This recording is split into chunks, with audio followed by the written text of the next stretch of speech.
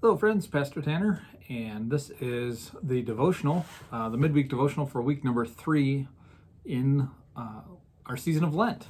And so I hope the first two have been helpful and meaningful to you, and I hope you're enjoying the worship gatherings on Sunday morning as well, as Pastor Will and Hope Church are partnering with us here at First Church, and just kind of sharing the season of life in the church together as one big church family here in Battle Creek. And so this week's devotional deals with the scripture from the Gospel of John, and it comes from John chapter 7, verses 14 through 36. And it's a story that may be familiar to some of you, although it's not one that's typically preached on that I've heard.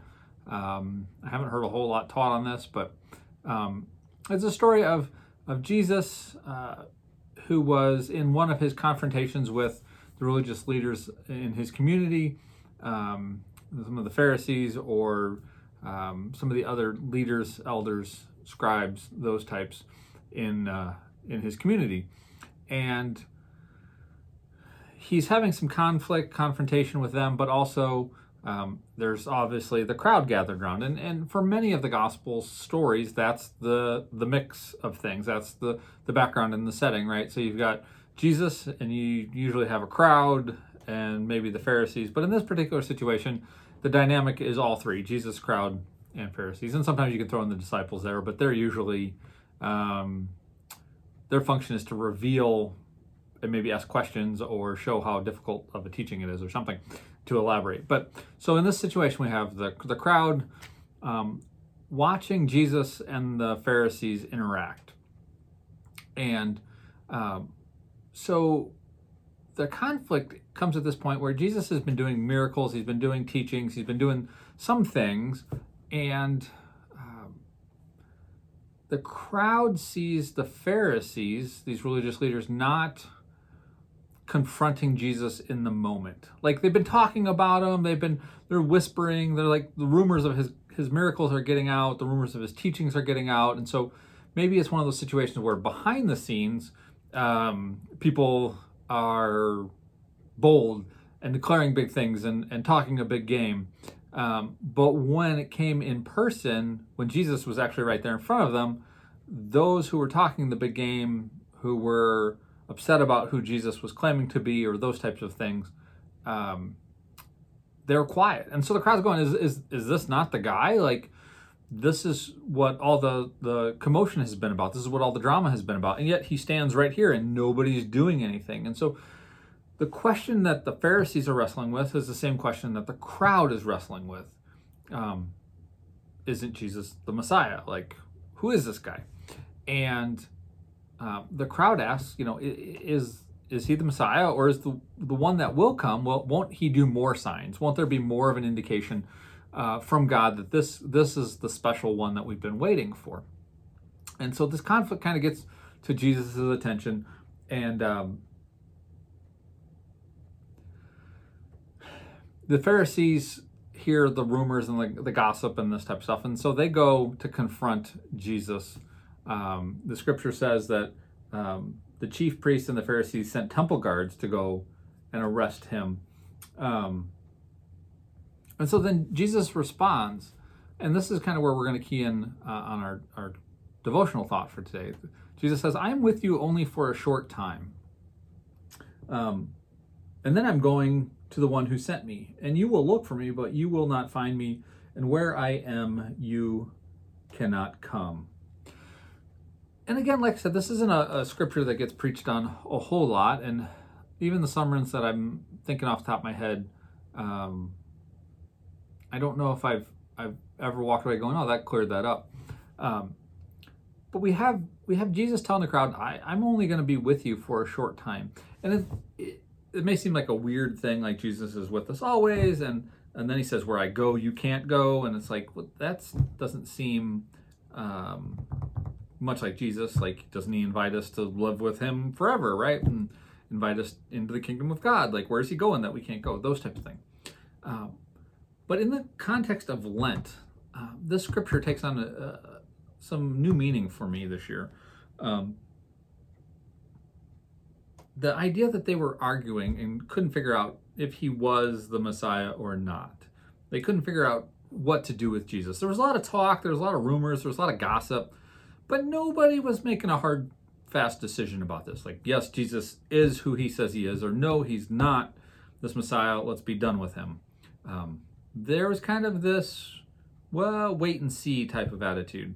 Kind of this, well, we'll hang around him close enough to get, healed if we needed it, or to take advantage of some of the miracles. He feeds 5,000 people, or to hear this teaching and kind of wait and see. Like, we're not sure if he's the one we're going to follow, but we'll kind of hang out and see. And so Jesus responds to that what he would later call a lukewarm attitude, kind of the wait and see. I'm not going to put all my chips in. I'm not going to make a hard, fast decision. I'm going to kind of keep one foot out, one foot in type of situation. He confronts that and says, look, guys, I am going to be with you for a short time.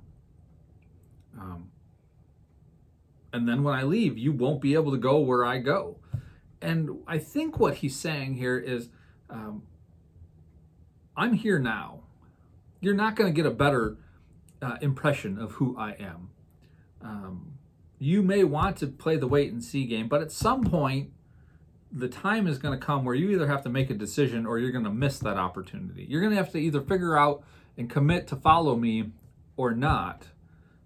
And if you don't do that before I go, then you won't know where I've gone and you won't be able to follow me there. And in the season of Lent, I think this is a helpful message from Jesus. I said in devotional for week 1 that Lent is this season of wilderness, and wilderness is the land between two kingdoms. And so we choose to go into this wilderness, the undefined territory. And while we're there, we wrestle with, where do we want to go? Are we going to go back to the kingdom that we came from and return to the powers and the things that we left behind in the kingdom of this world? Or are we going to continue to follow Jesus through the wilderness to the cross? And I think that's what's going on here, is this idea of Lent is this time for us to contemplate. It's a season of 40 days, if you're not counting the Sundays, which is kind of that's tradition. You don't count the 6 Sundays in Lent. It's a season of 40 days. And in those 40 days, we're supposed to wrestle with, who is this Jesus, and are we willing to commit everything to him? In the early church, the 40 days of Lent was a preparation for baptism. It was a time of deep devotion, of deep searching, of deep study, so that when Easter came and you proclaimed your allegiance to Jesus, it was something that you had mulled over. You had worked through all the doubts. You had worked through all the questions of where your allegiance is going to lie. And you're saying, no, I'm going to follow King Jesus. He is who he says he is. He is who God has revealed him to be, and I am going to follow him. And so Lent is this season of wrestling. It's this time where we question that, where we ask, is Jesus really who he says he is? And if he is, am I willing to commit everything?